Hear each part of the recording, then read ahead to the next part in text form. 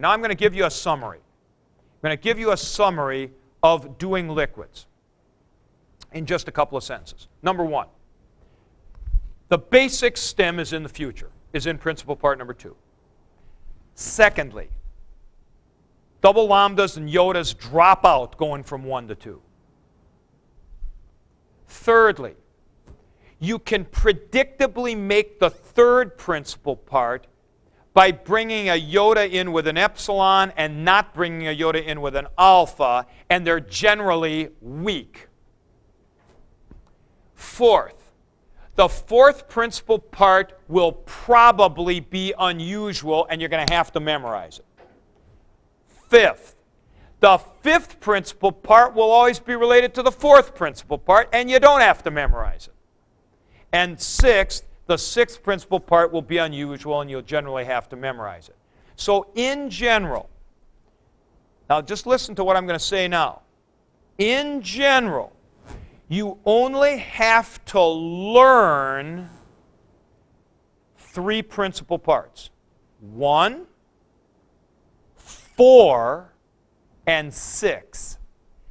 From 1, you can make 2 and 3 predictably. 4 is wacko, probably, so you're going to have to memorize that. 5 comes off of 4, and then 6 is going to be weird as well. So it's not as if it's kind of like, you know, Angelo, Bubanzo, Babab, or something like that. You know, it doesn't work like that. There's a kind of a predictability. You can make 2 from 1 and 3 from 2. 4 is its own man. You can make 5 from 4. 6 is its own man. Now, I'll tell you what, just to kind of show you here, flip ahead to page 188.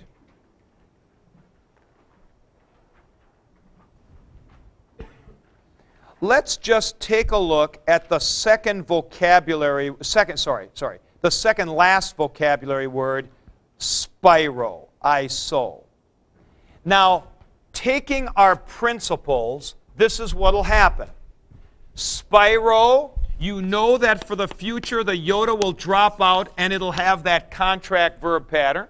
So it'll be spiro. Now, since there's an epsilon as the major engine room of the stem, a yoda comes in, it's weak, so your aorist is espira, like that. See? So it'll go like that. You can basically predict these things. Okay. Now I'd like you to take a look in your book. I mean, normally we make the presentation, as you know, with the book closed, but we're just kind of looking at forms today. Now we're at the bottom of 185, the third principal part of Bino and Gnosko. These are very, very old verbs. Look at their basic meaning: to walk and to know. It's not surprising. And, well, it's not surprising that very old verbs of very basic things. See, I mean, to use my standard example, we're not talking about a verb to spackle, okay? This is good, basic stuff of life. Now turn to page 186. The aorist active forms. We'll do Bino first. Look at the indicative forms. Ebein, ebes, ebe. Ebemen, ebete, ebesan. Bino, what was the future of Bino? The future of Bino was be samai. There we can see the be, which is the kind of basic lengthened alpha of Bino. So now we get these forms. Ebein, ebes, ebe.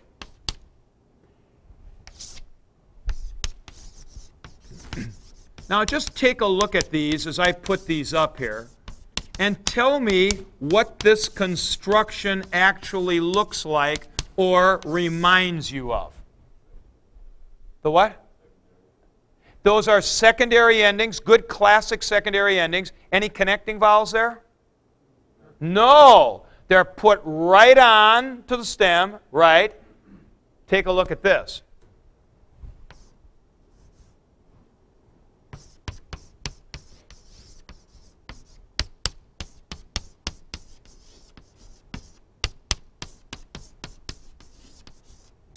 What are those forms, Bits?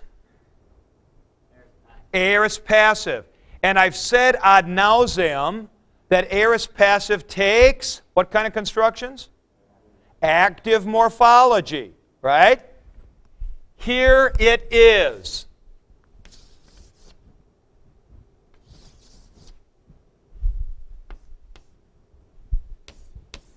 See?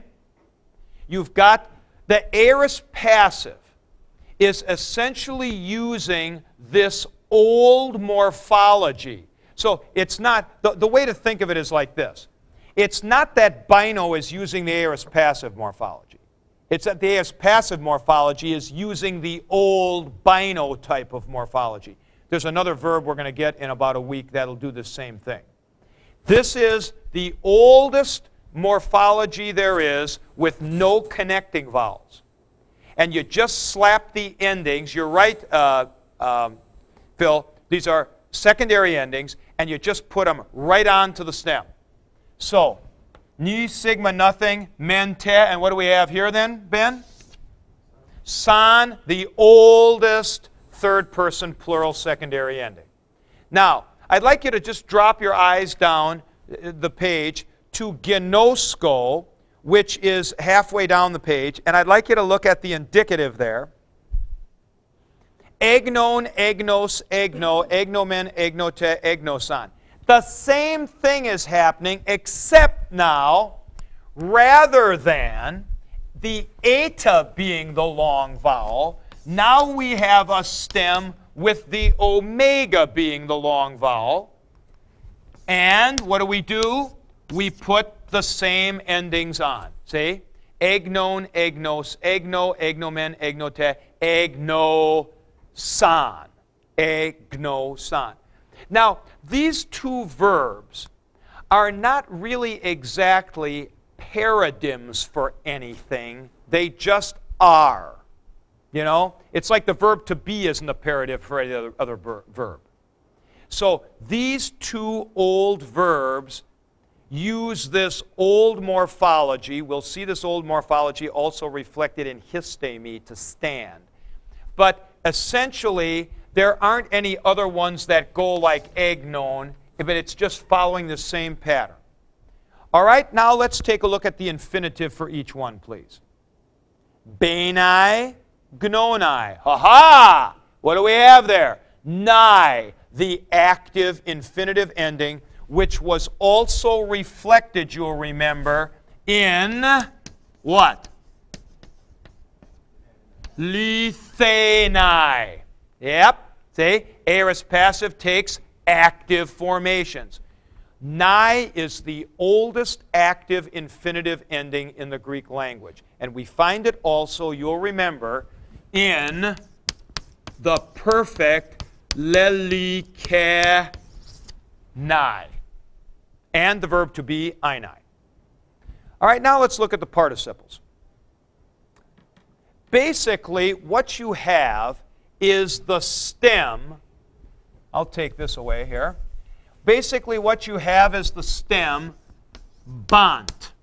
And we're doing a third declension. What's the nominative form? The nominative form is bants, with a sigma. Now, we know Greek never wanted that combination. Nitau drops before a sigma. Alpha lengthens, so bits. That's a long alpha in bas. Bas, bantus, bante, banta, bantes, banton, base, basin, bantas. What you have here is a pattern that actually goes just like a weak aorist.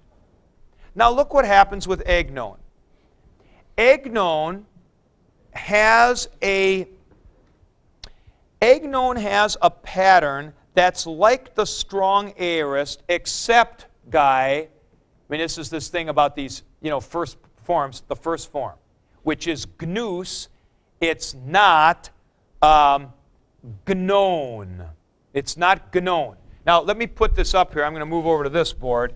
Let me move this up here. Put this up. Let's take lipo, our paradigm, elipon. So we had lipon, lipuntas. I'll do the masculine singulars, lipunti, lipuntas. All right? Now, for this, I'll just leave that. We have gnuntas, gnunti, gnunta. Now, this is not gnon. It's not gnon. Instead, they were using, apparently, gnunts. Gnunts, which is then, this drops, that lengthens, and you get gnus. So you just gotta kind of, I mean, this is a kind of a nugly that we talked about, and you just gotta sort of recognize that. So when you have review time, for example, you check your masculine singular nominative participle forms. Just make sure you got those down. So gnus, gnuntus, gnunti, gnunta. Notice that the feminine, of course, gnusa is normal. Now, these two, I have to tell you, when I wrote when I was writing the book at Fort Wayne, and we had the print shop version, I had forgotten to put in the aorist of Bino and Gnosko because they're just these kind of two sets of forms from the third principal part, and you got to find some place to put them. So, you know, I had them around in various places and so on, but you can't put them too late, or what happens is when you start getting to subjunctives and imperatives and so on, you haven't gotten them yet. So, what's important about these are very old forms. You're generally putting endings right onto the stems.